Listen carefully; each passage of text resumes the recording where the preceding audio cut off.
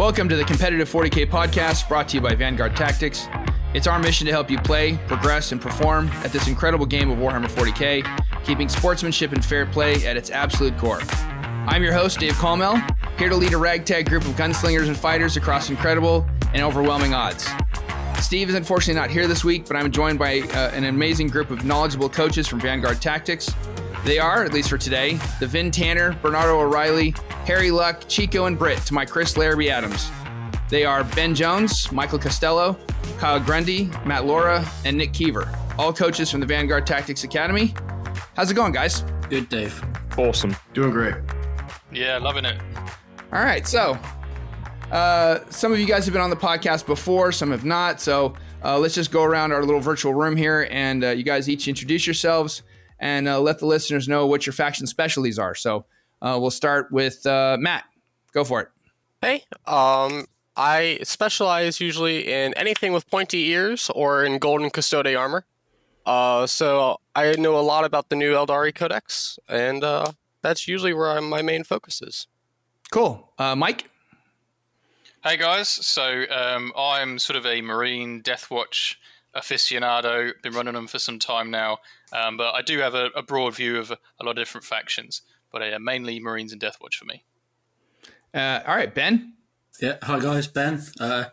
Again, similar to Matt, anything with pointy ears, Drukhari, Aeldari, and some Harlequins as well. And then I've been known to play almost any army, on and off. That's me. All right, Nick? Yes, Nick Keever, been with VT a couple years now, and my faction specialties primarily AdMech, with I dabble in Necrons and Custodes as well. And last but certainly not least, Kyle. Yeah, I'm Kyle. My faction specialty is everything and all things greater good, whether it's the Farsight Enclaves, the Outer Enclaves, Tau Sept, who knows anymore. But yeah, I've been playing Tau now for half my life, and it's the only faction I play. So yeah, that's me. Awesome. All right, thanks, guys. Before we get into the big stuff, I got to do my pregame acknowledgments. So we want to thank our sponsor, Siege Studios. As always, a massive thank you to Siege for their continued sponsorship of our podcast and Vanguard Tactics in general. If you want to have your entire army or even just a single signature centerpiece model or just one single particular unit of your army commission painted, look no further than Siege Studios. I strongly encourage everyone to check out their content online on Instagram, Facebook. They do amazing work, and it's just worth it to look at their stuff. So thank you, Siege. And as far as Vanguard Tactics announcements, I just want to remind everybody that tickets for the Bay Area Open Workshop are on sale now. Just go to store.frontlinegaming.org and search for Vanguard Tactics. You'll get both options will pop up, the standard and VIP workshop tickets. The standard ticket gets you access to the workshop, which is a couple hours of great hands-on practice with Steven. Michael will be there and another VT coach, Chris. The VIP ticket gets you that, plus some VT swag, and you get to go to dinner after the workshop with the coaches. Plus, you'll get access to the Vanguard Tactics Discord channel, and Steven will review your list and give you some of his feedback on it, and you'll get access to 3 separate Q&A sessions with Steven before LVO next January. So that's a great deal. So check that out. Sign up before the tickets sell out, and it'll be really informative, helpful, and it'll actually be a lot of fun. And last but not least, please like, share, subscribe, give us a 5-star review. Help us with those SEO and get the word out about this podcast so we can get some more listeners in and keep spreading out our philosophy of sportsmanship and fair play. So, and thanks again, guys, just for listening. We really appreciate it. We've been getting a lot of positive feedback, and I love it. I love being able to help you guys out with this stuff. So, thanks. Now, gentlemen, enough of the appetizers. Let's get to the entree. The Balance Dataslate obviously came out about a week ago. They've already did a slight upgrade to it a couple of days ago because they took off the stuff for nights and then put it back on. So we'll get to that. But you guys have all had a chance to review it. At least some of you guys have had, I think, a chance to play test it a little bit. I got in one practice game with it so far with against my wife's Sisters of Battle, and that Armor of Contempt is no joke. We will get around to that in a second. So right now I just want to go around and get everybody, you guys just give me a 1 or 2 sentence thought, thumbs up, thumbs down, yay, nay. Is this a good thing for the game? Is it not a good thing for the game? So we'll go around the room again. But before I do that, I wanted to make it very clear because, there are all those negative Nancy's and Twitter trolls out there who want to whine and complain and think that we're shilling for Games Workshop. You guys are all, each of us, none of us is a Games Workshop employee. One or two people might have an NDA with Games Workshop. But we are not employees of Games Workshop, so we are giving you guys honest opinions today. We are not giving you corporate line BS. So, all right. So with that, just a quick sentence, one or two lines, update, yay, nay. Ben, start with you. I think the changes are fantastic for the game. The Armour of Content is going to bring a lot more factions back in to the game, try new lists, and even look at armies, how to counter it. And also, I love the change to the indirect fire. So that's going to bring a lot of armies back to the game as well. Cool. Kyle, is the change to indirect fire going to end all of our lives in the greater good? I actually like it. I think from a standpoint of veteran in the game, I've never seen one document shake up the meta in such a way that when you're creating lists, you don't know what to create to go against. It's been a nightmare for list building, but it's been a great, exciting time to see how the meta is going to change and how it's going to vary up, and also for future things potentially to come, because Games Workshop have never done this before. So this is great. Yeah, it's a great mental exercise. All right, Nick, thoughts?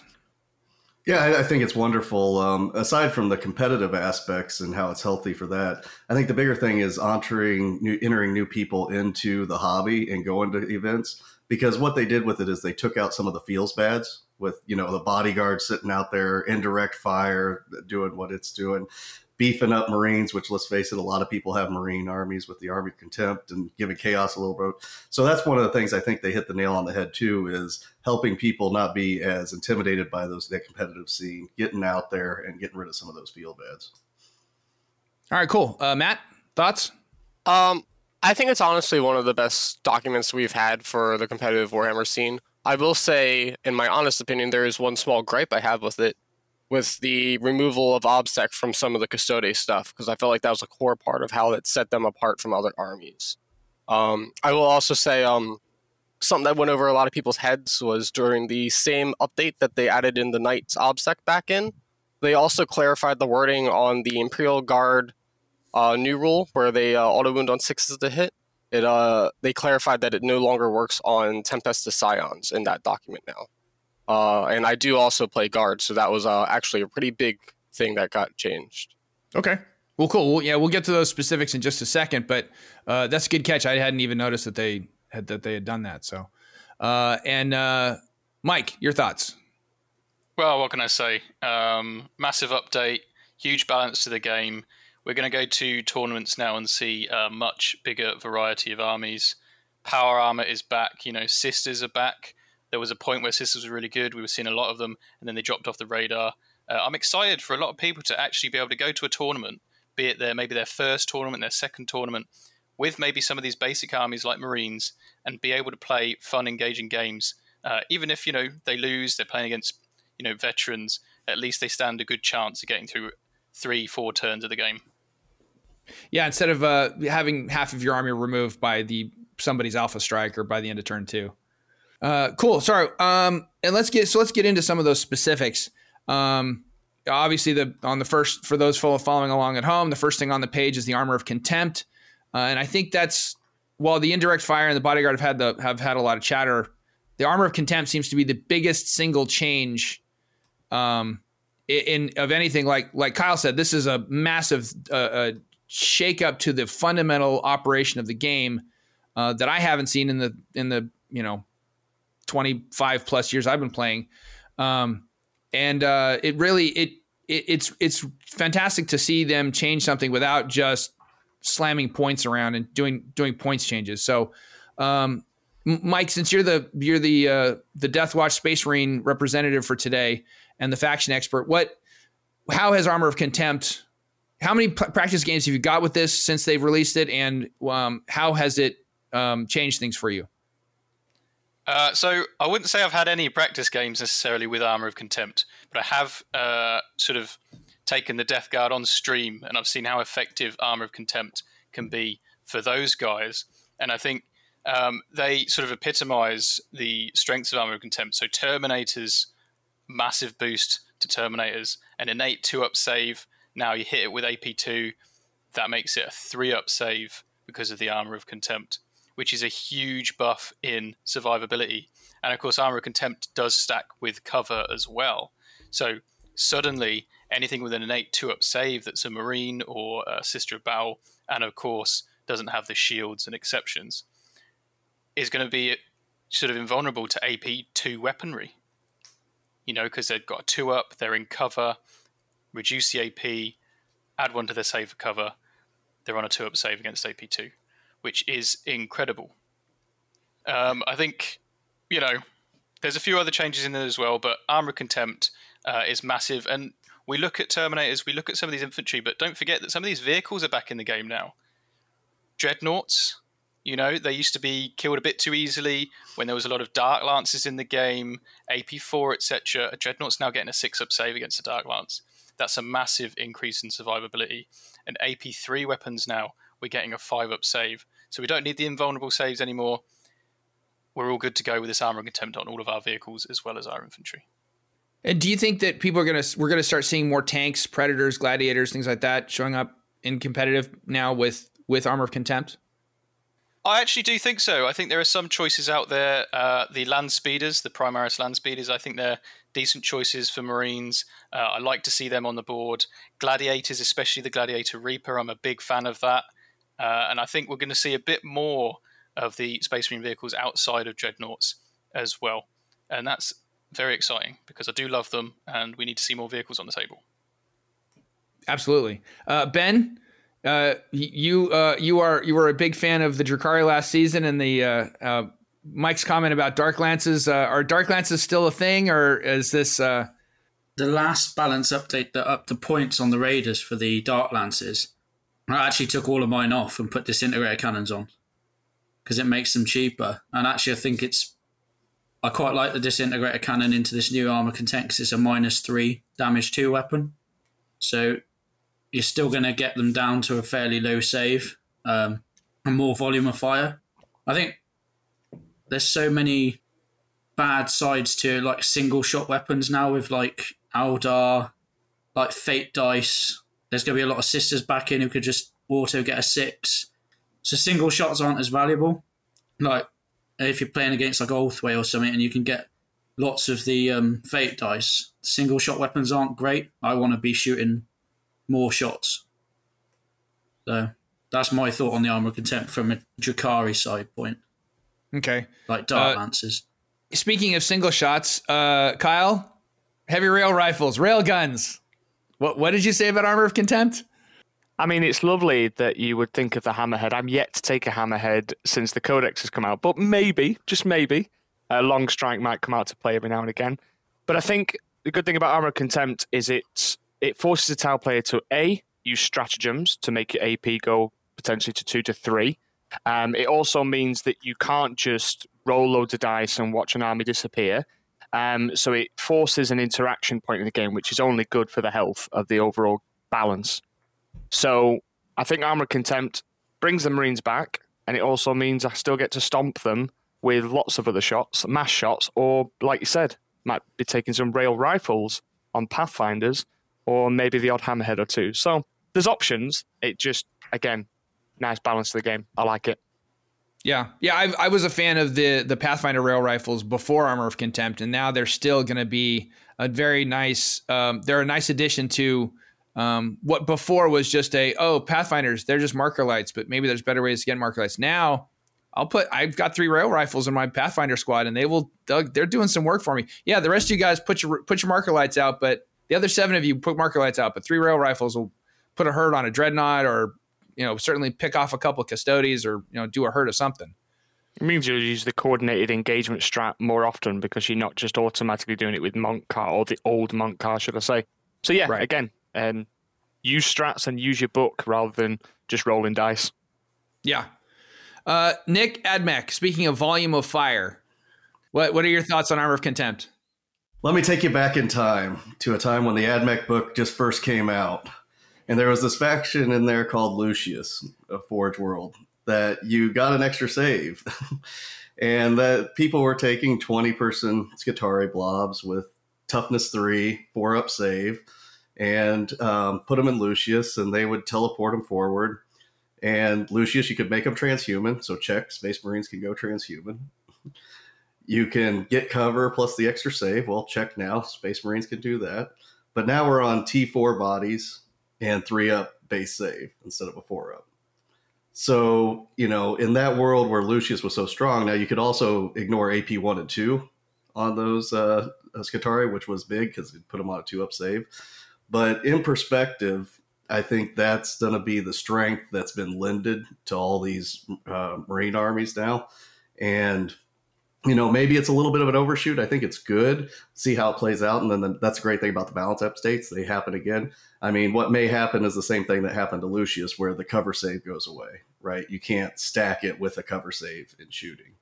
So that's one of the things that I think we're going to find, is just to put it in perspective of how strong this is.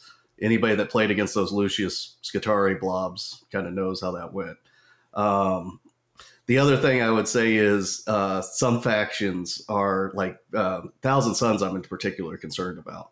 So as AdMech, you use your Rust Stalkers, you go up, you can buff up the strength and attacks, and you can get that AP3 and 1 damage. But against Terminators in Thousand Suns, there's still going to be a 3-up save against that AP3 on all those attacks, which is, Rust Stalkers just delete everything. And now even with the Mortals, I'm a little concerned of just how much I can do. I'm doing a test game this weekend against Thousand Suns, so we'll see how it goes. But those are some of the things, is just to point out how powerful the Armor of Contempt is. And with all that said, I think it's great for the game because it's bringing out those things, and we have a chance to correct if it's an overcorrection at the next balance state. But it is, if we look back at history, it is pretty strong. Yeah. Matt, Craftworlds, what is are you just going to be shuriken catapulting everybody off the table still, or what's the plan? So I actually don't use a lot of shurikens in my current list that I've been working on. I'm very aspect heavy. I have one unit in my army that uses shurikens, and that's my unit of 10 Dire Avengers. And funnily enough, they actually don't really care as much because of their AP2 and 6 is the wound or AP4. But it does give the rest of my army a little bit of pause with like my Bright Lances and Fire Dragons now having to worry about Dreadnoughts having a 6-up save, where it's no longer like a guaranteed kill of fate dice. I have to respect that they do have a save and there is a chance they can live. And there is a change I'm actually looking at making in secret. I've been looking at a unit of Wraithguard possibly with D size. Their AP -4, the Immortals on 6 is the wound. I think that'll catch a lot of Marine players off guard. They're like they rock up with 5d6 shots at strength 10 -4. It's put a lot of Marines down. Yeah, and I think that's and that right there, your comment right there is exactly why overall, in the grand scheme of things, Armor of Contempt is a good thing. Everybody has agreed that there are ways to deal with it. There are options, but now you kind of got to go back to the drawing board and adjust your list a little bit to see, all right, how am I going to deal with this? It's not an ungainly thing. It's not every Marine player suddenly has, an extra 200, 300 points to play with because of point adjustments or something. It's just what you have is just going to be just that 16, 17% maybe more survivable. It's not going to end the world for all of the other factions. It's not going to suddenly mean that, Mike's climb back to the top of the Deathwatch in the world again this year is going to be a given, but it's going to make those Marine players, they're not going to walk up to the table and go, oh, I'm playing somebody other than Marines. I'm just going to not bother setting up my stuff because I know I'm going to get tabled first turn. So, which was happening a lot. So, all right. So let's move on to that next one, which indirect fire. Indirect fire, obviously, that's a big one, and it's a big change. And I'm absolutely like Kyle had mentioned earlier, and I'll turn it over to you in just a second, Kyle. But I agree with you 110% as a fellow Tau player. I love this change because I like indirect fire. I like it. It's a useful tool in combat, in war, in real life. It's a useful tool on the table, but it is something that GW has struggled with over the years because, once upon a time we were dealing with 2-inch and 3-inch blast templates and scatter dice. And for a while there was, I don't remember what edition, where you had to guess the range to where you were going to put the template down and all those sorts of things. And I used to actually piss off my best friend because I was really good at eyesighting the ranges from my whirlwind to where I was going to put my 3-inch blast template. But all of those things, they've moved those things around, and we're slowly moving into a thing where indirect fire is functioning the way it should function, which is it's a useful tool, but it's not something where you should be able to pick up half of your opponent's army in the first turn or in the second turn because you just positioned everything right and they can't see anything, but you've just bombed them off the table. So, Kyle, what is indirect fire completely removed from Tau play, or is it just something you have to adjust for now? So it's something you have to adjust for, but in the majority of your lists, it's going to be stripped away. So my take on it when I first saw it was a little bit bitter. I was like, I was hoping they'd maybe go down the direction of you can only hit on 4s and no rerolls. With a -1 ballistic skill, it hurts Tau even more. Because I know that Guard get away scot-free for now, but Tau are also in that BS4 bracket. So -1 ballistic skill can stack with any other minuses. So efficiency point of view, it takes it away from Tau. So one or two things you do to change that. You either stick with your airburst, but just be hyper aggressive, maybe put shield generators in your crisis suits and ram those crisis suits down your opponent's face. You can still get your efficiency, but you have to play the game. You have to interact. The second thing is you just take it out completely and you use other units to dig your opponent out. And I think that's the way that it's going for me and my lists. In terms of the indirect, with lots of other units like smart missile systems on various vehicles, you might just take the gun drones now or the burst cannons. So again, it changes the way you design a list. So overall, I am happy because when I got that new codex, I was looking at all these different combinations, but I couldn't get away from the fact that the airburst was so efficient that why wouldn't I take it? So I was missing out on half of a book because this particular combo was oppressive. And like you said, you roll up to the table, just take off half your enemy's army, and it's no longer a game. And I didn't enjoy that. I like to win, don't get me wrong, and I like to have close games, but I couldn't have close games when I was just not having to think and just roll dice. So I think it's great, but I think that maybe further down the line, if it is too oppressive and you don't see an indirect, they might change it again, or hopefully. And I think it's a positive indication that they are actually thinking of these things, and maybe they'll change it to hit on 4s with no rerolls. We don't know. But it's becoming a living and breathing document. So we'll see about the future. But I'm happy that indirect has been nerfed because it forces more skill than just what can I take to beat everyone. Yeah, it's kind of interesting to see sort of a retroactive action by GW to make the internal balance of a single codex with respect to Tau suddenly elevated so much more after the fact. They were able to raise the internal balance of the codex by doing this because, like you said, it forces you to go back. It forces you to look at other stuff. And I still like playing with a single Skyray because if you're going to do the indirect, you got to get that marker light on something. And that marker light will essentially negate the penalty you're suffering. You're still rolling on a 4+, so I'm not super thrilled with that. But, I'm not going to quibble over it because you're not doing it that often anyway, other than somebody who's, I put the Skyray in initially because I wanted to use it to shoot, to counteract against PBCs. Plague Rush Crawlers were a pain in the ass last year because everybody was putting out 3 of them. And I was like, all right, great. So I got this Skyray can actually put some hurt on a single, at least one Plague Rush Crawler and weaken it down. But you still needed that marker light on it to do that. So, Mike, I know you play Death Guard sometimes. Is the change to indirect fire going to, combined with Armor of Contempt, is it something that Marines are just can indirect fire, don't care? Or is it still something to keep in mind? I would say that in general, if you look at all of the buffs you get against indirect fire, Marines probably come off as some of the best in terms of saves. Now, Custodians, of course, as well, fantastic save. They usually didn't worry about indirect anyway. But with a Marine now, if you're, let's say in cover on an objective at the back of the field, someone shoots you with, say, Hive Guard, AP2, obviously I know that their rules have changed and they need synapse to be able to shoot out of line of sight now. But AP2, okay, they're shooting at a unit that becomes AP1 because they're Space Marines, and those Space Marines are in cover, which the Hive Guard do ignore.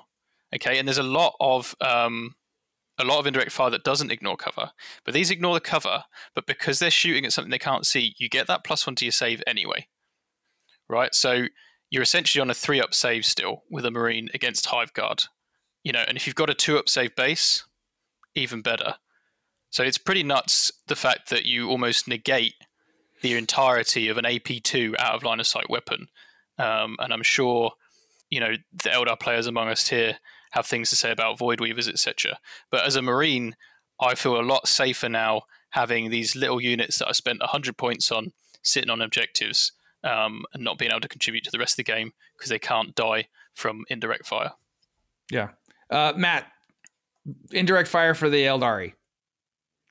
So I've actually been saying since the Eldar Codex came out that I thought that the support weapon in Night Spinner spam was a trap, and it was actually making the Craftworld armies worse than they could be. And I think I really did a good job showing that at the last tournament I went to, where I took none of it and went 5-0.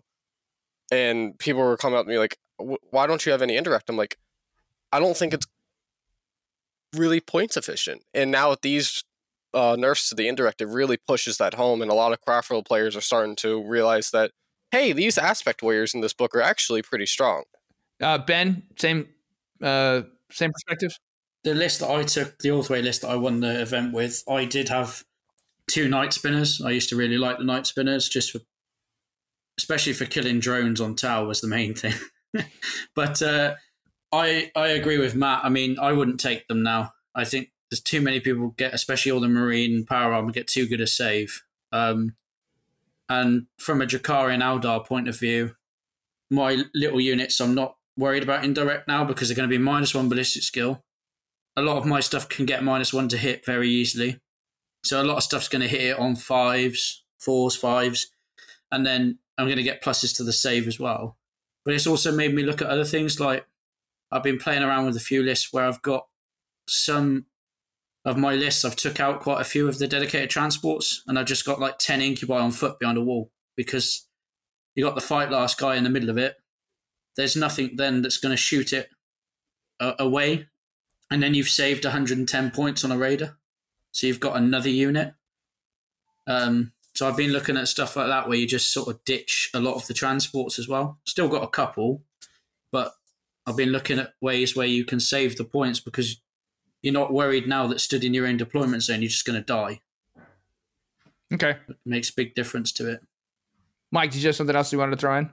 Yeah, I just wanted to add, obviously we're saying that indirect isn't, amazing at the moment. I just wanted to say that obviously some indirect weapons are still good, and it is obviously worth having indirect in the list for particular situations. Maybe you're shooting something that has a 6-up save normally, like an Orc, a Witch, or a Hormigant, something like that. And I would also say that, Guard, obviously that's sort of the next bit in the Balance Dataslate, the Guard that ignore all of these things. And there is, a lot of people complaining about Guard indirect, especially Manticores being AP2, which becomes AP1. And then, of course, they're in cover, so a Marine has a 3-up save against it. Manticores, which were sort of the backbone of Guard, currently now seem less effective. And I would say, if you're a Guard player, you want to start looking at boosting your AP, even Basilisks, or looking at other places where you can ignore cover, that kind of thing, because they're going to be your keystones for getting your indirect to still be effective in the game. Okay. Kyle? Best to have something rather than nothing as well. So, yeah, you might not be as efficient, but at least you're getting some shots off rather than none at all. So It can still weight of dice, and you don't know. The opponent might be really, really bad at rolling 2-up saves. Yeah. And sometimes all you need, if you have, like you said, volume of fire, all you need is just to creep through a couple of wounds just to pick off one last model, or just to start taking, 1 or 2 models out of a squad, which really with indirect, that's all you want to do anyway. You shouldn't be picking up entire squads with it. You should be picking off a couple of models, weakening the squad before you get direct fire on them, or before you charge them with rust stalkers or something. I think we need a universal strat, like just airstrike. That's indirect fire. That removes the unit. Everyone's got access to it. Let's go. Oh, AP4, don't tease me. Damage don't 2. Tease me about airstrikes. we were just before we started recording. Bring in blast templates. Blast templates. Oh God. But Nick, were you ever a fan of the Belarus indirect fire cannon for the AdMech, or is that just something AdMech doesn't? I didn't see a lot of it except occasionally with somebody who was just really building for eradication of flesh. Yeah, I've seen people in Europe kind of lean more towards the disintegrators. I'm not a big fan of them because, I mean, one is just the AP1. So even before these changes, AP1, somebody standing in cover, it's still not great. And the number of shots is a little unreliable. So I haven't had them in my list in all of 9th edition since the new book. From there, and the other thing is on the flip side, I think Mike hit it a little on the head. Was the indirect potency combined with stuff ignoring cover.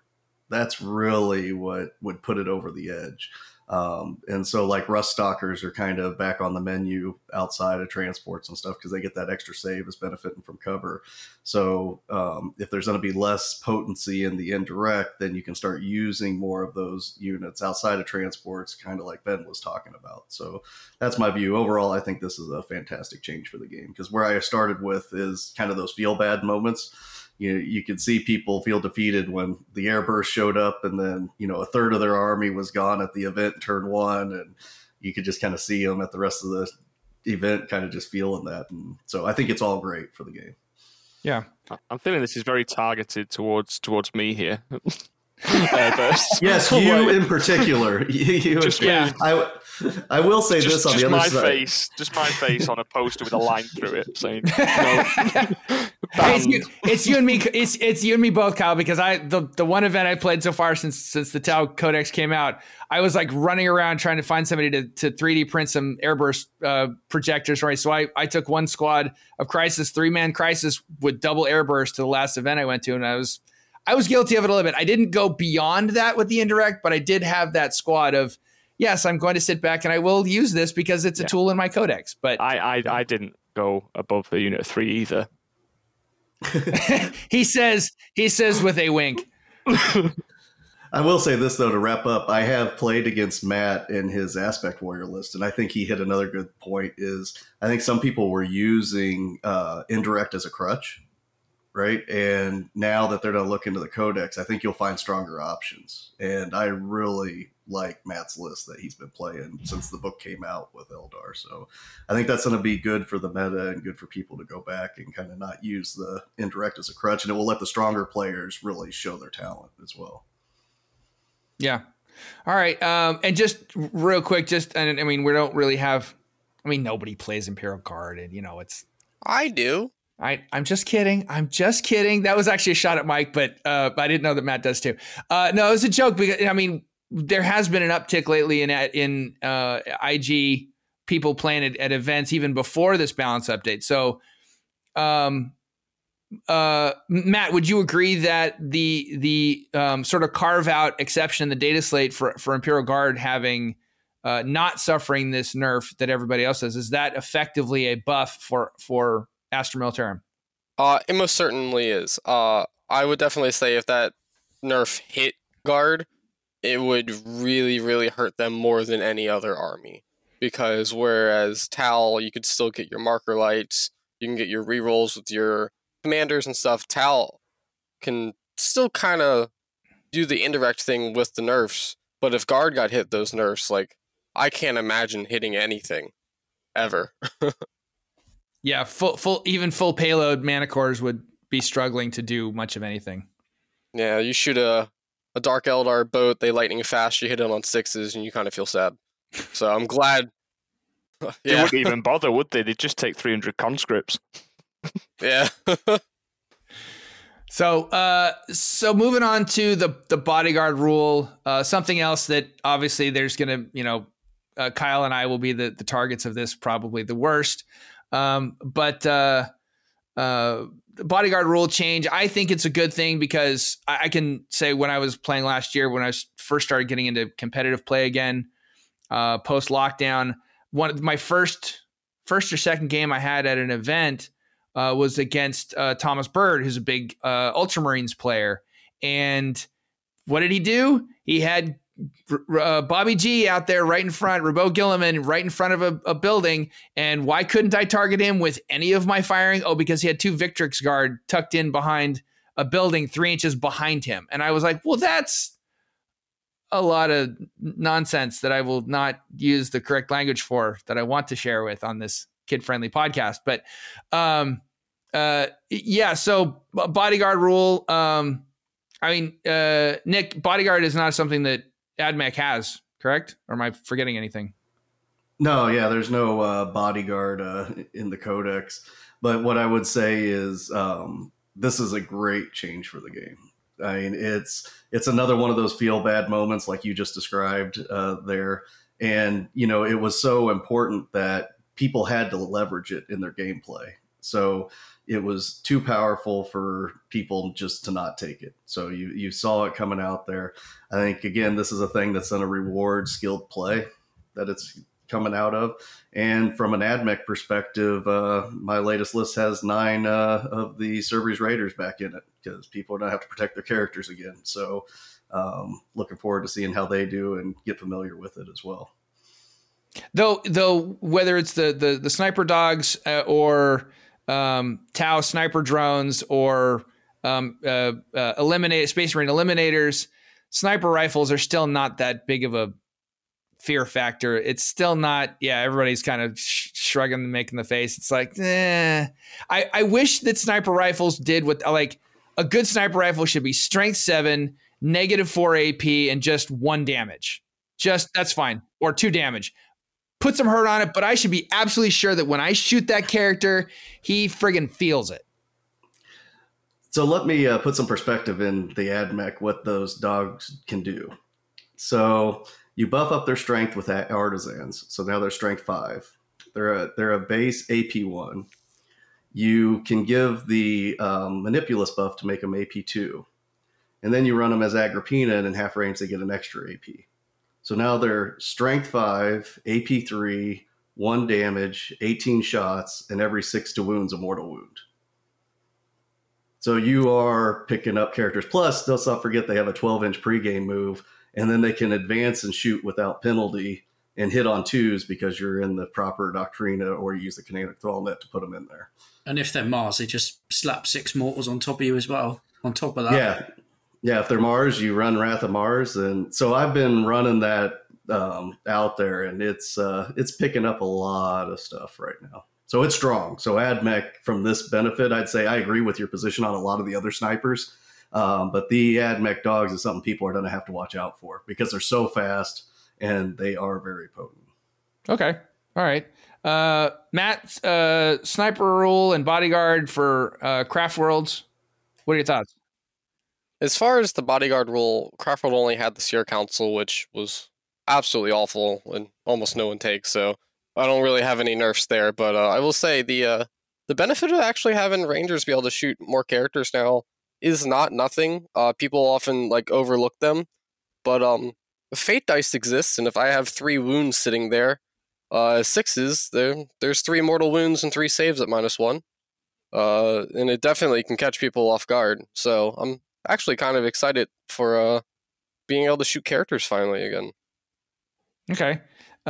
Mike, I had a Spectrus kill team last year, 5 eliminators, try to shoot a hospitaler. She wasn't near her bodyguard, so she wasn't near the sacristan, so she was fair game. I couldn't even kill a hospitaler with 5 eliminators in 1 round of shooting. Yeah, I mean, I'm not going to lie, that doesn't really surprise me. And you're still not going to be able to now with Armor of Contempt. There's been a lot of discussion, of course, with Deathwatch because we can take kill teams, take 5 eliminators, then combat squad, and we've got 5 eliminators in 1 squad. But when you do the actual math hammer, you start looking at it and you're getting 4 hits, maybe 3 wounds, AP2, perhaps AP3 in Devastator Doctrine. You're not doing enough damage to usually kill a character out there. Lots of characters have an invulnerable save, and you're probably spending a CP to reroll one of those saves if you have to as well. So realistically, for your points, you're probably not getting enough bang from your buck. I do have to echo what Nick says. I think they're probably the only exception is those AdMech dogs for sniping characters. I can't think of any other fantastic example. And as Matt said as well, you can't ignore these units now, if you've got a character that's been through a bit of a combat, let's say Drazar's been through a bit of a combat, he's got a couple of wounds left, because let's be honest, guys, killing Drazar is a massive pain. He's got a couple of wounds left. Suddenly those rangers just pick him up. There's a chance now for snipers to actually do something. And I think that in of itself is very, very exciting. Yeah. Ben, are you feeling attacked about references towards Drazar? No, I love Drazar, but come on. Yeah, he does have to die. I do agree with everyone. If you're playing against Drukhari and you get a chance to kill him, kill him. You kill half your army if you don't.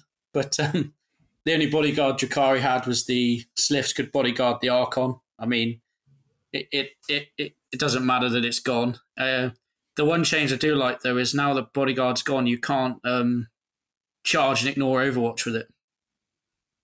Because I'd bundle the Sliffs up, advance them up, then the Archon charges and he's unshootable.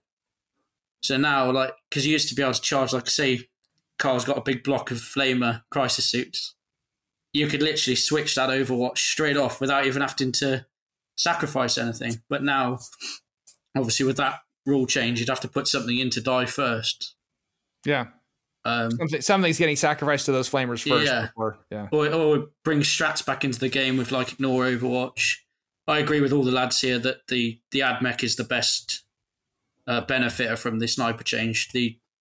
I've played denying horses when we played in the England tournament, and I was killing vehicles with them, and any character that I could see in the open that I could shoot, because I was playing Mars at the time, I'd pretty much pick them up. 5 or 6 wound character, if they didn't have any way to hide, you pretty much die, which is quite big in a lot of the games now. If you can take, I've been playing a lot of Eldar recently. If you can take the Farseer out, or you can take Drazar out, or you take Doom Farseer out. Oh, where's the guy with Doom? He's there, and you just go. It's almost worth it as the AdMech player to sacrifice all those horses to get rid of Doom. I don't know what Nick's the same. When he's playing his AdMech, he's going to have chances to just wreck a game plan for somebody. You got a key chapter master or something. If you can really take him out, it's a big buff. Yeah, that's my thought on it. Yeah, no, that's fair, absolutely, and it's something that people should consider, in their list building and in their their threat prioritization. Kyle, obviously, you and I never abused the bodyguard rule, hiding a crisis bodyguard team behind a building and hung out a commander to do any of that. So this doesn't affect us at all, does it? No, I mean, I didn't have a bodyguard unit behind a wall with air bursts. That's ludicrous. Why would anyone do that? No one would do that at all. No, I think everyone has kind of touched on the main points. I'd like to touch on a separate one, which I think is great for the game. 5 objective mission. There's none of this shenanigans now where you'll have something behind a wall. You'll put a character within 3 or 6, depending on bodyguard aura. I know Tau Sept could abuse that. Sit him in the middle. I've got a 3-inch heroic. You can't target me. If you want to play Stranglehold, you have to come and deal with me. That doesn't take any thought. That's just plonk a model in the middle of the board and be protected, and then you're a combat beast, so then you get to do your key thing that you want to do. So it stops all of that, and it means that they have to actually push units in front. And we talked about Crisis Bodyguard. I'm not going to say they're a completely dead data sheet, but it means that if I want to benefit against these dogs, these horrible AdMech dogs that are going to kill all my support characters and then it's game over, I might have to put a unit of 3 bodyguard in front. It's strange for Tau because the bodyguard data sheet is a bit rubbish because it only has 3 hard points rather than 4. So with it now that you can't, it's lookout sir, but maybe a unit 3, or if you really want to spam crisis suits, you can take them. But the bodyguard rule in general, like my first point, it's great for the objective playing game. There's none of these shenanigans that people will pull. So yeah, it again creates that kind of more getting rid of the feel bads like you mentioned before. Yeah, and people always say that Tau only play in 2 phases of the game, movement and shooting, but this means that we've got to be on point with that movement and with that shooting. And that's everybody's going to have to be even more. This game is a game about movement. Shooting and combat and dice rolling is fun, but it is your game is won and lost in your deployment and in your movement. And if you're not careful with those things, especially without something like a crutch like bodyguard, you have to be much more exacting and detailed in your movement, or it's going to cost you. So All right, so let's get into some of the faction-specific stuff. I won't beat all of it to death. I can say the Adeptus Sororitas changes were fantastic. My wife, like I said, we did the one practice game last week. She switched from Bloody Rose to Valor's Heart, and both of the changes combined with the Armor of Contempt really gave her some lasting benefits. So I can say from personal experience being on the receiving end of it, those improvements are solid. Astra Militarum, Mike and Matt, you guys are acknowledged to being IG players. And by the way, if anybody wants to see some great Imperial Guard painting, check out Mike's Instagram. He's got some really good stuff on there. But the Astra Militarum changes, just give us a quick sum up, Matt. Are these going to really help? But pre 9th edition Codex? Okay. 60-point guard squads with las cannon, plasma gun, plasma pistol, power sword, voxcaster. They need to be respected. I've been playing around with a list with 12 units of that, and all of a sudden having like 36 plasma gun shots between the plasma pistols and the plasma guns and 12 las cannons. They auto wound on 6s to hit. Like, that is actually like a significant buff for guard. So 12 units of guard equipped that way is 720 points. I still have almost 1,300 points of stuff left over. I did the math the other night, and they have I think it was 35 or 30 points of old upgrades added onto them, and it was a 5-point increase to the squad. I think that's almost a bigger change than the 6's auto wound to hit. Okay. Mike, thoughts? Yeah, it's very, very interesting. I think, we're obviously going to see more guard squads. I only have one, I guess a gripe, a small issue with the auto wounding on 6s. I'm mildly concerned that now that people are looking for ways to abuse, so to speak, that rule, we're going to see people run in a lot of guard squads. 12 guard squads is a lot of models. We're going to see a lot of people run in a lot of conscripts, Cadian conscripts, double shooting, 120 lasgun shots.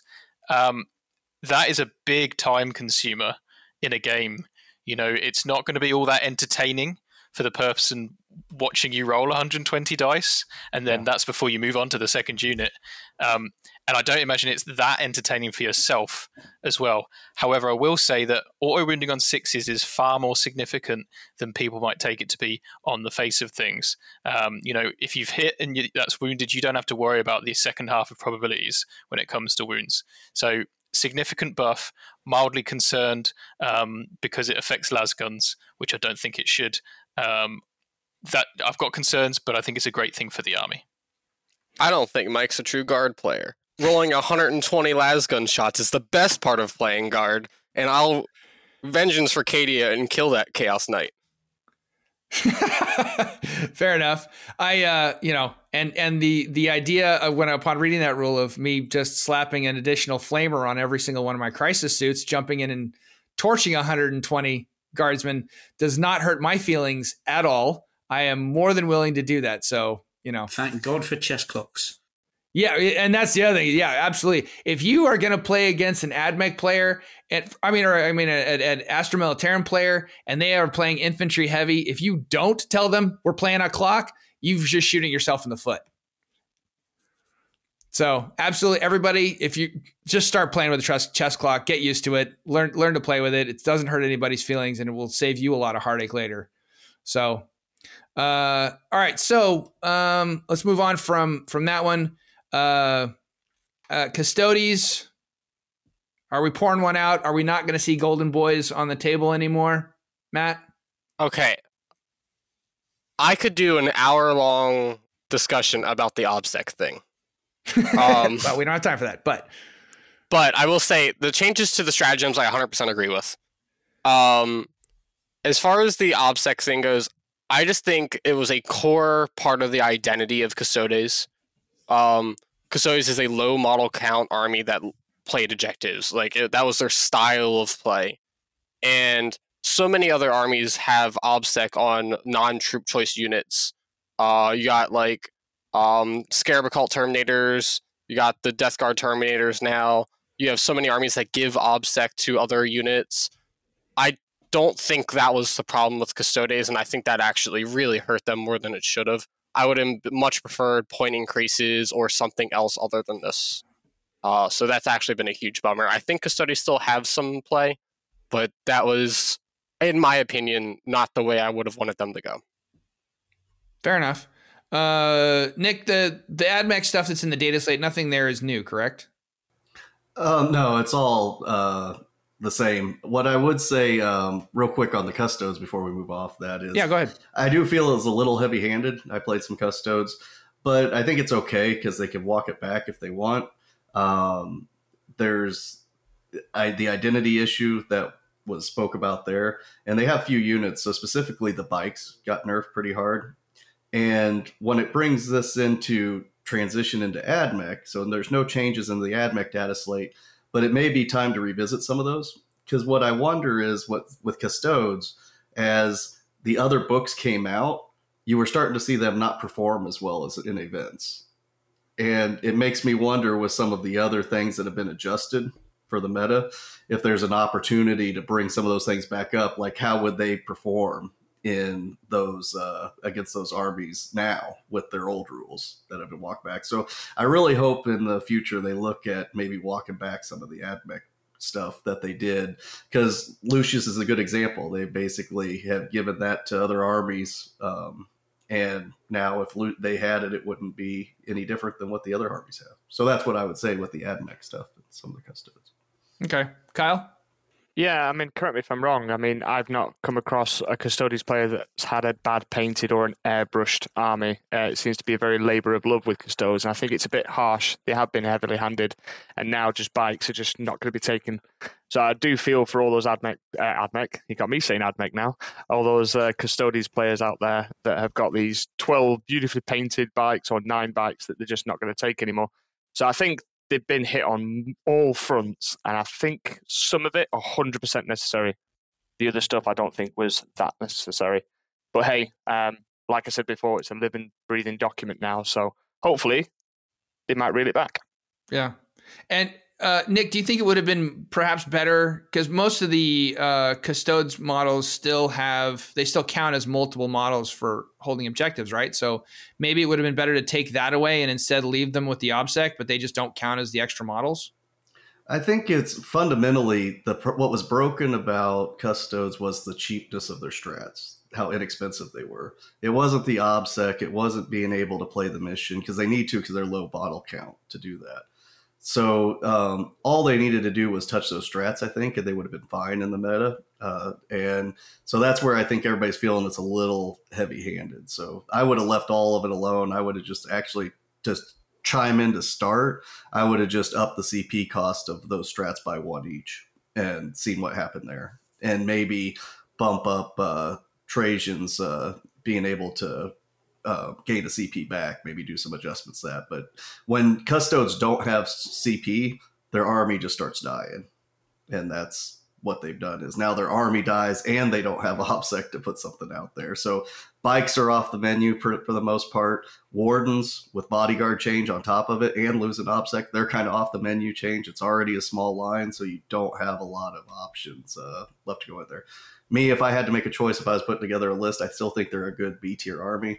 I'd be looking at the Telemons again, and I would be bringing those back in because it's still a challenge for people to deal with those. Yeah. Space Marines just had the change to Salamanders. Michael, is this a worthwhile change? And is this something that as a Deathwatch player, you're going to want to be switching into Salamander mode with the Army of Renown ability? Absolutely. I would say this single change has probably made Salamanders one of the best options for Space Marine players at the moment. You combine the no reroll to wound against them with something like Transhuman, and suddenly you're looking at nearly old Custodes level of durability, right? Especially with Armor of Contempt thrown on top. From the Deathwatch side of things, obviously, if you're not running the Army of Renown and you spend the CP to give your chapter trait to your unit that only lasts to the end of the turn, not great. But with the Army of Renown, of course, it lasts a whole battle round. And I will certainly be using that once, if not twice, every game against the right opponent. I think it's an absolutely fantastic improvement to their durability.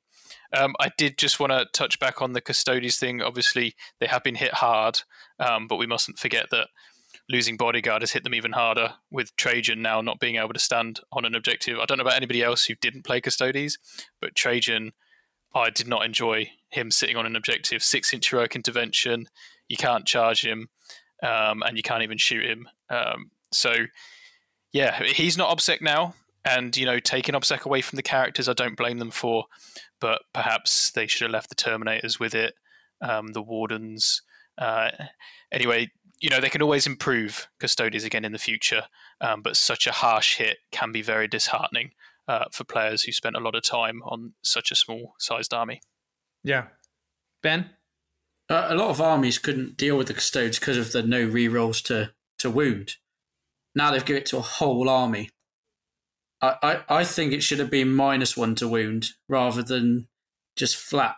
You can't do anything because, to remove salamanders now for some armies is going to be, with Armor of Content, it's going to be really, really difficult. I'm just thinking from a Drukhari point of view. I've only really got the Incubi because they don't need to reroll to wound. But things like Grotesques, you can't reroll to wound. You're AP2 unless you go Pacific Covenant of 12 to get AP3, and then they're going to buff the saves back and terminate. It's going to be really difficult to remove these armies. I would have preferred -1 to wound on the Sallies and the Sisters trait instead of just flat can't do anything, because that was the problem with Custodes. That's got bashed out the game for Custodes and just given to, you're just going to get they're going to be like Salamander Custodes, just -1 toughness. I'm on Ben's side. I agree with Ben. In the Salamander book, there's ways to get you can get a character up to toughness 7. He's -1 to wound innately. You can't reroll to wound against him. He's going to be worse than Trajan sat in the middle of the board. It's just some combat armies are just going to look at him and go, "How do I kill him?" It's just that was just my thought on it. I just think it's a little bit. It was obviously this trait doesn't work anymore because of Armor Content. What can we do? And obviously they went, just give no rerolls. But when you actually look at all the choices, I think it's very powerful. They've got a toughness 8 Dreadnought from Forge World. You can't reroll to wound against him. Ash Mantle is just gonna stand somewhere and be like, how'd you kill him? Some armies just can't. That's my thoughts on the Marine change. Yeah, and I just wanted to also add that easily missed, Salamanders do have a stratagem for +1 to save against damage 1. And that's in addition to the Gravis specific stratagem for +1 to save against damage 1. So not only have they got this no reroll wounds, potential higher toughness, toughness 8 vehicles like gladiators, that kind of thing. You got these other ways of buffing your save as well. They're going to be very hard to kill. And that goes back to the feel bads of why do I even bother? So hopefully maybe we'll see how that play tests out. There's definitely some potential horror scenarios you guys have thrown out there that I hadn't thought of. But hope, as Kyle says, it's a living, breathing document now. This is something that can be revised. So even if for everybody out there listening, if you are listening to this and you're thinking, "Oh God, no, not this! No, it's the end of the world. Dogs and cats living together, etc." Just remember, it will get changed and things will continue to be adjusted, on an ongoing way. So I won't waste time. We won't waste time talking about the Chaos Space Marines. They didn't get anything new, but Death Guard, Terminators getting OBSEC. Michael, how happy does that make you? Well, I mean, I've only recently become a Death Guard player, I suppose, for the channel.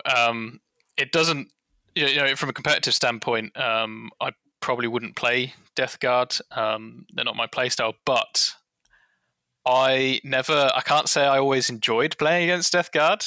The -1 damage, lots of Terminators. Thank God Bodyguards changed for Death Shroud. But now that they've got the ignoring a pip of AP and the OBSEC on top of that, we're going to see Death Guard Terminators absolutely everywhere. There's armies of 20 plus Terminators going to be turning up, and they don't lose anything from taking any troops or anything, because they've still got that objective secured. Matt, is this something that Craftworlds are going to struggle with, or is it going to be like interacting with Dark Angels? So actually, this is something else a tiny bit. I actually own a small Death Guard army. I mean, who doesn't after all the starter sets that they've come out with? I actually think Death Guard are now just better Custodes. You have OBSEC on all your Terminators. You have the same toughness, same save, same invulnerable save, and you reduce damage by 1. With all of their, I don't know the name of the medic dude. I haven't really touched Death Guard too much, but I'm actually looking at starting them after this update, because as a Custode player, with the nerfs that they got and the buffs that Death Guard got, I think Death Guard are actually just better Custodes with the reducing AP by 1 and the minus damage and OBSEC Terminators. Ben? Yeah, well, just before when I used to play Death Guard, I'd just kill all the Poxwalkers as fast as I could, and the game's yours, because then you just tow OBSEC onto the objectives and they don't score any points. I mean, the only reason I don't think they'll be as bad is as long as you stay 17.1 inches away from Death Guard, you can't get hurt. Their shooting's not great. And then when you go in, the only thing I'm not looking forward to playing is the Blight Spawn with 10 Death Shrouds around him saying, you don't count as charging. That's not going to be fun now it's OBSEC. So they can definitely make a couple of objectives very difficult to get to now. It's like I've played Death Guard a lot at events. I've never lost with Alves because we're so fast. But now it's added another. You've almost got to sacrifice units now to kill their OBSEC to be able to take the objectives back. I think it's a great change for them. And it sort of brings a faction, because the last Balance slate, they upped the points on the Plagueburst Mortars, which were their best unit at the time.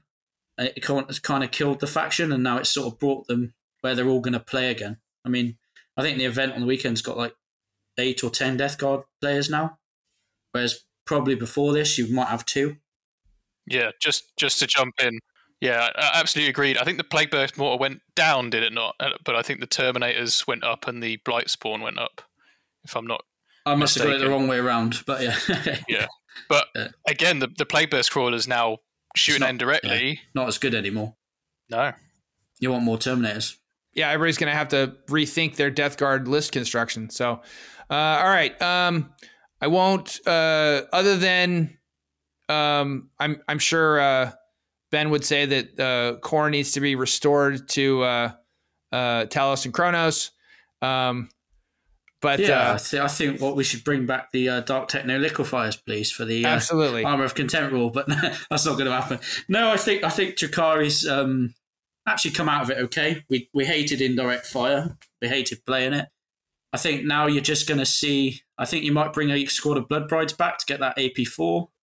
If you go into the test of skill cult, you can get AP4 on 5s and 6s to wound. So with just a load of attacks, 40 or 50 attacks, depending on what strats you use.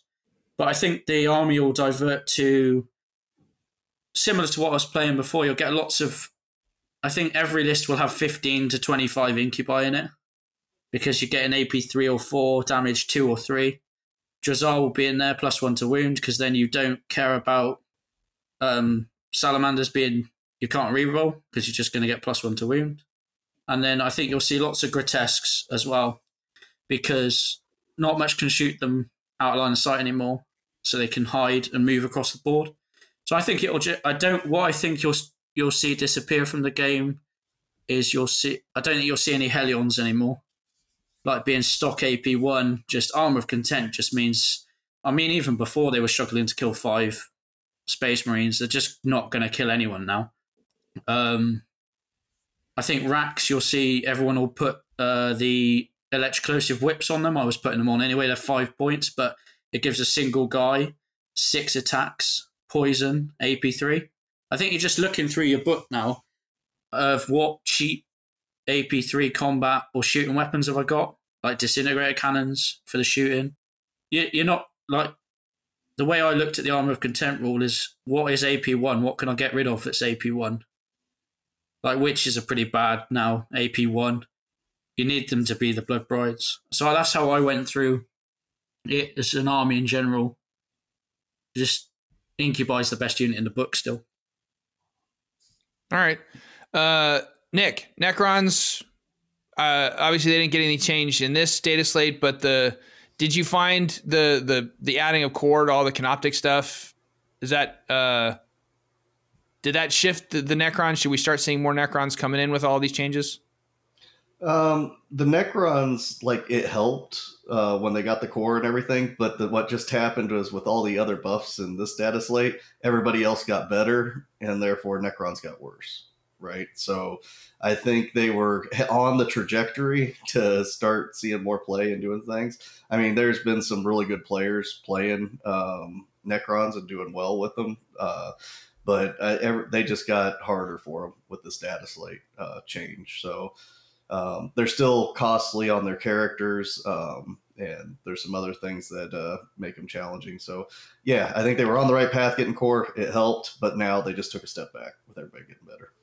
Yeah, I think we can probably all agree that once they're done giving everybody 9th edition codex, if they're going to do a re-up, Necrons should be at the top of that list. The command protocols doesn't work nearly as good as some of the newer versions of that kind of a rule. And like you said, a lot of characters need to be repointed. So hopefully they'll be the first one to get a version 2, a 2.0 codex for 9th edition. Harlequins, Matt, I know you're primarily a Craftworld player, but you've got I know you know that book backwards and forwards. So what are your thoughts on the Harlequins changes? I think they were all needed. The biggest thing that I'm happy with is the Void Weavers going up to 130 points. I think if you bought 9 Void Weavers, you're a bad person. Bad human. I take offense to that, Matt. You didn't buy them. No, I gotta. You mean if you 3D printed 9 Void Weavers? No, I'm serious. So at Adepticon, I took 8 Void Weavers and 5 transports, and I took a picture of all my boxes where I had bought them. So when I was at the table, I could show somebody, here's all the empty boxes. I actually put it in our team chat, and everybody's getting a like. I was like, this is my retirement fund. I will say that there is one thing I'm slightly concerned about. Dark Harlequins were never bad, and they got pretty much completely untouched from the changes. Like, Dark Harlequins were still really strong, just light ones were so much stronger. The transport going up 15 points, I think it was, is the only thing that really affects Dark Harlequins, and that is definitely the route I think most Harlequin players are going to be going then. Yeah, they're just going to be leaning into melee combat. Now, are they? I don't know the stats as well for Harlequins. Are they? Do they have the AP options or availability to them to deal with Armor of Contempt? With their special weapons, they're AP -2 in combat, so it'd be AP -1 against Marines, which is not terrible, but it's not great. Yeah. But they have stratagems that can offset that, and Dark Harlequins also increase the AP by 1. Okay. So they'll be AP2 into Marines instead of AP3. Okay. Yeah, I couldn't remember because when Steve and I did the Harlequin review a few weeks ago, he had the book and I didn't, so I couldn't remember. All right, and then moving on to obviously the greatest faction. We saved the best for last. The Tau Empire. Kyle, core broadsides. So what? Your thoughts? I'm really not bothered because I'd say that they've done the similar treatment to broadsides as they did with the last chickens in AdMech. There's still use if you really like them. You can just take single units with Tausept, free reroll to hit or wound. So they're not dead. They just can't be spammed anymore just to put SMS, an SMS battery, SMS, indirect fire. It's no longer just auto-include for that purpose and purpose alone. So many streams you see a unit of 3 broadsides because they're infantry behind a big L on terrain. firing indirect with a 1+ save with a 5 up feel no pain from the ethereal. So again, that stops. Good. The changes for Tau, for me, it's 90% good, 10% raging. Like, I am absolutely livid about this 10%, and Michael's laughing. He knows why I'm livid. So all of the other changes, the AP, yeah, cool, that's fine. Not bothered. Armor of Contempt, okay. I was a little bit worried to a point. I was thinking, okay, so they've just gained effectively an extra save, and I'm also lower AP by 1. But with the coordinate engagement, and there's now a Warlord trait you can take 3-unit devastation for an aura of 6 inches extra AP on 6s to wound. So there's ways around it. I think that they were too heavy-handed on Farsight enclaves. They didn't stop the allied world thing that you could do with taking an ethereal, which I was expecting to go, but yet they targeted Farsight, stared at him and went, your aura's gone from 12, your ability's gone from 12 to 9. I think that was a little bit lazy, because what they were trying to tackle was just Tau players using drop zone clear, drop zone clear, drop zone clear, be within 12, hitting on 3s, rerolling everything, non-interactive. I shoot, I kill, you're sad. What they should have done is said, when you're using drop zone clear or coming in from deep strike, you can't use your sept ability. That would have fixed it, because it affects units that you're now thinking of taking that maybe you once weren't thinking of taking. So Ghost Keels. If Ghost Keels are wanting to use a tactic to come on from with Wall of Mirrors, come from like Strategic Reserve, they can no longer hit on 3s. They can hit only on 4s with no access to reroll. So it's like, hang on a minute. You've affected the abusers, shall we say, but you've nerfed other units that are now going to be taken because of the shift in the meta. So I think it was a little bit of lazy rules writing. I think they could have done a bit more, but like I said before, it's a living and breathing document. I'm sure they might alter it. But overall, the Tau changes. I think Kion is now finally going to see some play. I've done all my practice games as Kion, and I absolutely love it. It's changed the way I play. It's brought the book to life.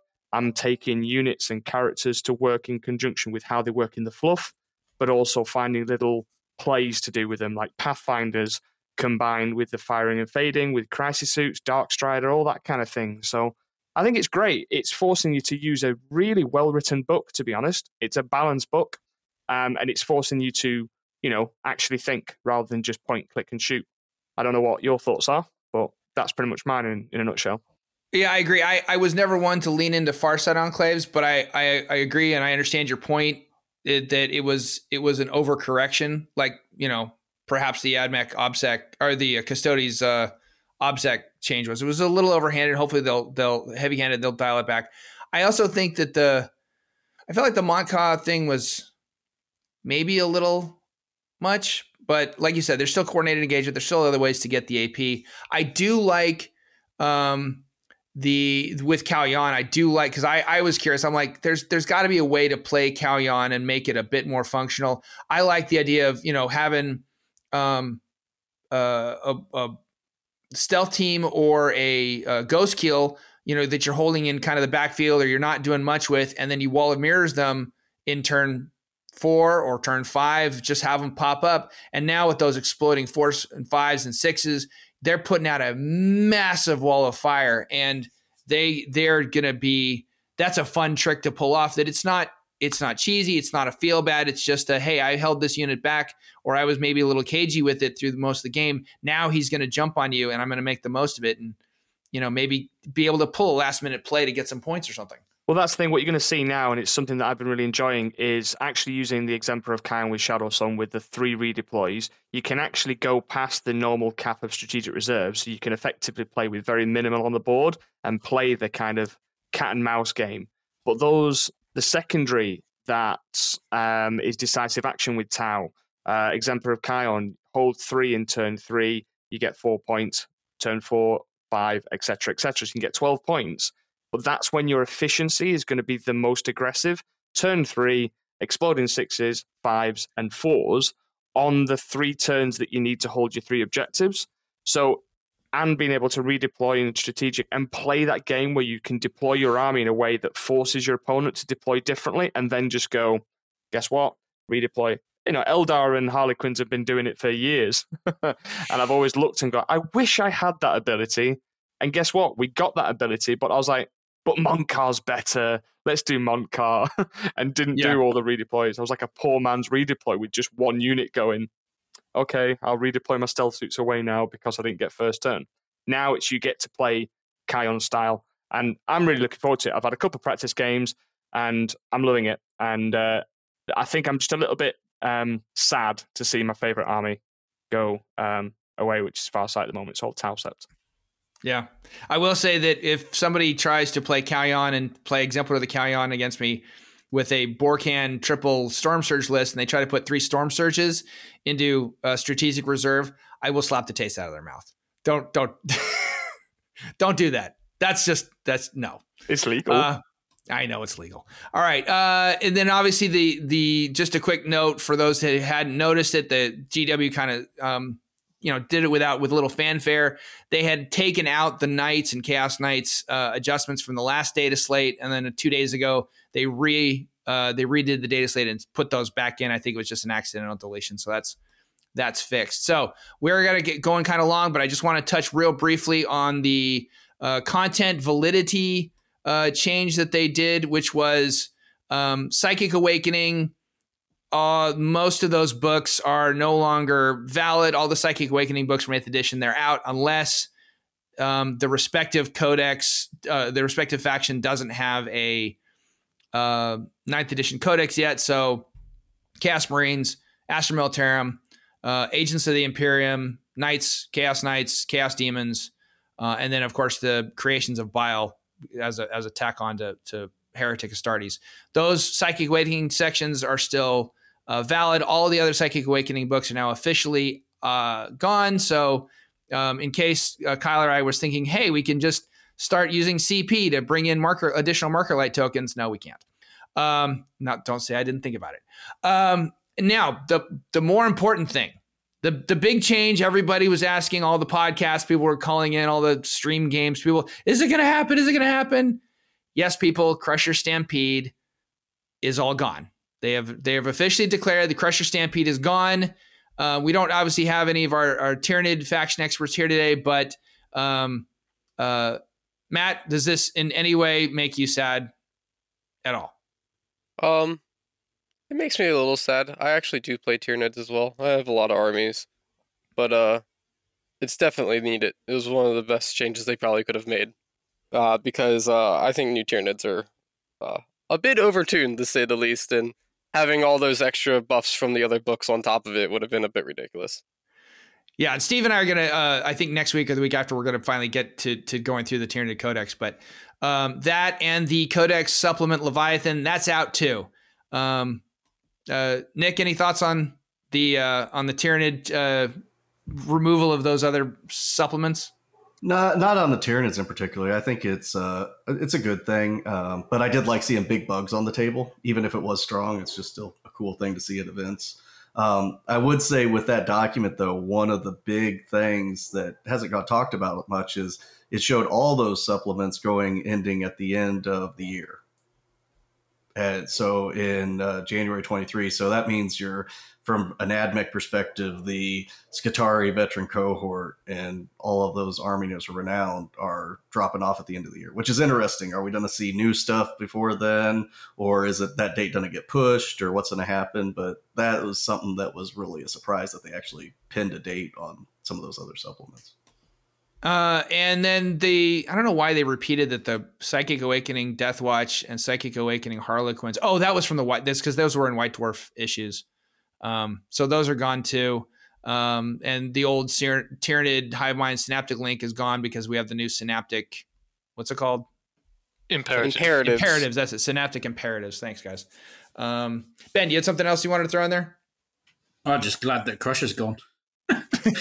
One more week of it. We've got one more weekend where it's in. And I think it had to go before the new codex gets played, because if you combine the two, it would have been absurd. I mean, I think the game's at the best place it's been in a while, like now. Obviously, I think we're going to need a quick fix on a few of the Tyrannid things, because a couple of their things are very, very strong without going into them too much here, because you're going to do that on the next episode. But there's a lot of... The game got changed with this update to take away some of the inactivity, no interaction between the players. And there's a lot of that in the Tyrannic book. You can attack and just leave. So I think that'll need sorting next. But if they sort that fairly sharpish, I think the game's at the best it's been in a long time. You can look forward to playing it. Cool. All right, Mike, last thought? Yeah, so obviously Crush is gone. The biggest thing is the army-wide invuns for the whole game, the -1 damage, and of course Leviathan supplement's gone. And that was big because of the objective secured you could give to these monsters that counted as their number of wounds on objectives. That's now gone. But obviously the new book, there's lots of interesting and very powerful ways for it to function. So dealing with one book on its own is fine. We've lost Crusher and Stampede. I think the timeline's actually really good for players. I wouldn't want to get to December and decide, I want to play as AdMech, and then think, I'm going to buy all this stuff for the Skitarii veteran cohort, and then next month it's gone. It's nice to have a timeline to know when the fun's going to end. I'm a big fan of the Deathwatch Army Renown. I know that my fun's going to end in December with it, and that's fine. You can prepare yourself ready to leave those rule sets behind. It's great to see such fluidity from both the Balance Dataslate and now this new document. Yeah. All right, guys. Just a last... actually, now we're going to go to the Battle Ready segment with James from Siege Studios. Okay, welcome back, James. Thanks for having me back on. No worries. Right. Okay, another question for you. Washing. Okay, so I want to know the difference between just using like a general wash, or maybe I've heard of people using a pin wash. What's the difference? How do I use them? How much should I be diluting them? I want to know about washing and all the best tips. Cool. Okay. So washing is the process of adding shading or contrast onto a miniature. And I'm not talking about the paints, contrast paints, just purely adding shadows onto miniatures. And obviously we were all taught in the early days, obviously, to just put it all over the miniature. But it's a little bit counterintuitive doing it that way, purely because you're trying to add shadow into the recesses or deepest places on the miniature. So there's no need to cover the higher parts or the parts that should be brighter in that wash. Henceforth, why there's a technique called pin shading or line shading, whichever you prefer. That involves accurately and precisely placing that shading into the areas that are required. So you'd get your model, let's go my fanboy moment and go Blood Angels. You'd paint the models, undercoat them black, paint them Mephiston red, probably put on another red on top, a brighter red. And then what you would do is you would then gloss varnish the miniature. All right, so the reason why we gloss varnish the miniature once we put our final armor color on is to essentially decrease the surface tension on the miniature, which means that when we get a brush loaded with some wash and put it strategically in a place, it will not only run because it's a slipperier surface because there's less surface tension, and it will allow that paint to move around the recesses controlled with the brush, and you can place it exactly where you want. So it's a much more refined execution, looks way sharper and way neater. And most importantly, you're not using loads of wash, just placing it everywhere all over the model. We're all taught from a very young age to do it in that way. And it's great for getting instant shadows onto miniatures, and great for using loads of paint, but not so good if you want to keep the model red and just put a bit of shadow into an area and save you time. And they're the two real main differences. Again, horses for courses. If you're trying to get an army on the table within a week, do whichever route you prefer, but obviously your bulk sort of washing and just slapping it on is going to get that shadow on way quicker, maybe not as controlled. Your pin shading is way more refined, takes more time obviously, and you need to obviously use an airbrushed or a can varnish, which I don't necessarily recommend because can varnish can be quite temperamental. I'd always recommend airbrushing a gloss varnish on and then pin shading. That's my go-to when it comes to adding shadows onto miniatures, as opposed to just slapping loads of wash on. Obviously, if we're talking about a large metallic area, then I'd probably cover it in wash and obviously do it that way. If you're trying to keep an armor color a color, then I wouldn't slap wash on it, if that makes sense. So use the two, again, like dry brushing when I spoke in a previous episode, like choosing the technique for the task at hand. It's the same sort of thing. If you're just wanting to tone down the whole area, then obviously applying it in the normal way is the best way of doing it. If you're looking for shadow in a specific recess or point on the model, then obviously pin shading is way better suited to the task. Yeah, amazing. So one quick more question for you. when you're trying to, get your models done quickly, is there a way to let these guys dry faster? Or because obviously if you use a hairdryer, it just sort of forces all the wash into one area. A low setting. This is why I recommend a cheap budget hairdryer, because the lowest setting on like a £7, £8 Tesco, Amazon hairdryer won't push the paint around, but it will dry it. The other thing you can do is work the other way around. So heat the miniature and then paint. That works quite well as well. So that as you're painting, it dries as you're placing it. Oh, that's a great tip. No, James, that's awesome. I'm going to definitely try that. I haven't tried the gloss technique first. And what I've ended up sometimes with is when I tried to do a pin wash, I've ended up with like a streaky line on my paint where you that's because it's just because of the texture of the paint that you're applying on. The other thing is obviously with gloss varnishing, you can always matte it and satin it afterwards when you've done everything and return it to the property and the finish that it was before. But it just adds a layer of protection to the paint. So if you do pick up the models by the miniature rather than the base, you're not going to affect the paint job. Amazing. Yeah, we don't often do this, but I mean, I found so many of your tips to be so useful. James, if people want to get some more of these tips, where's the best place to send people? Because I think, you've come on every single week so kindly and answered so many, but you got a Patreon, right? Are these some of the things that you cover on that? Yeah, 100%. So we go into way more depth on all the techniques, processes, color recipes, everything you could think of in there and thereabouts. So obviously we've got techniques from pretty much every faction you could think of in 40k and Age of Sigmar, Necromunda. And on top of that, we have key sort of core competency technique tutorials as well. So we break down these specific techniques that perhaps you may be struggling with or want to understand a bit better in these sort of on Patreon as well. Obviously now post pandemic, our physical classes are returning around the UK, so we are going to be teaching all over the UK in different venues again, which obviously we'll do this face to face in person classes. And then obviously, should you be in another country and not able to attend those physical classes, we also offer online one-on-one tuition that can be purchased from our web store as well. So there's multiple different means of learning from us and us teaching you how to obviously improve your painting game. And that can all be found either at www.siegestudios.co.uk or on any of our social media platforms that you may or may not follow. Yeah, I'm getting signed up. All right, James, thank you very much, and we'll see you next week. See you next week. All right, thanks, James. And so just a real quick before we wrap it up, Matt, what's the next event you're going to? The next event I'm going to, I believe, is Atlantic City or the Maryland Open. I forget which one's first. They're only a week apart, actually. So it's going to be a back-to-back GT for me. Okay. Nick, upcoming events? Yeah, my next event's Motor City Mayhem up near Detroit. It's run by the Death and Glory guys, Tom Ogden's crew up there. They run a fantastic event. If you haven't seen the pictures, it's like open tables. It's one of my favorite ones to go to. So really looking forward to that. Cool. Mike? Got the Bristol GT this weekend. I think it's 200 people. Last March of Crusher Stampede. But yeah, I'm going to really enjoy myself in Bristol. Cool. Kyle? I've got a small RTT that I'm helping an organizer do, and then I've got a major one in Birmingham next month, run by Zach. So it's going to be fun. I'm going to be trying out my new town. Awesome. And Jonesy? I'm in Bristol with Mike as well on the weekend, so I'm running out 20 Iandam Wraith Blades for a whirl to see how they go on. So something a bit different. Very cool. All right, guys. Hey, thank you, all of you, for taking time out of your day. I know, Mike, you got to cut out and get over to, you've got some Vanguard tactics coaching and stuff to do, and everybody else has day jobs to get to. So thank you guys all for joining and doing this with me.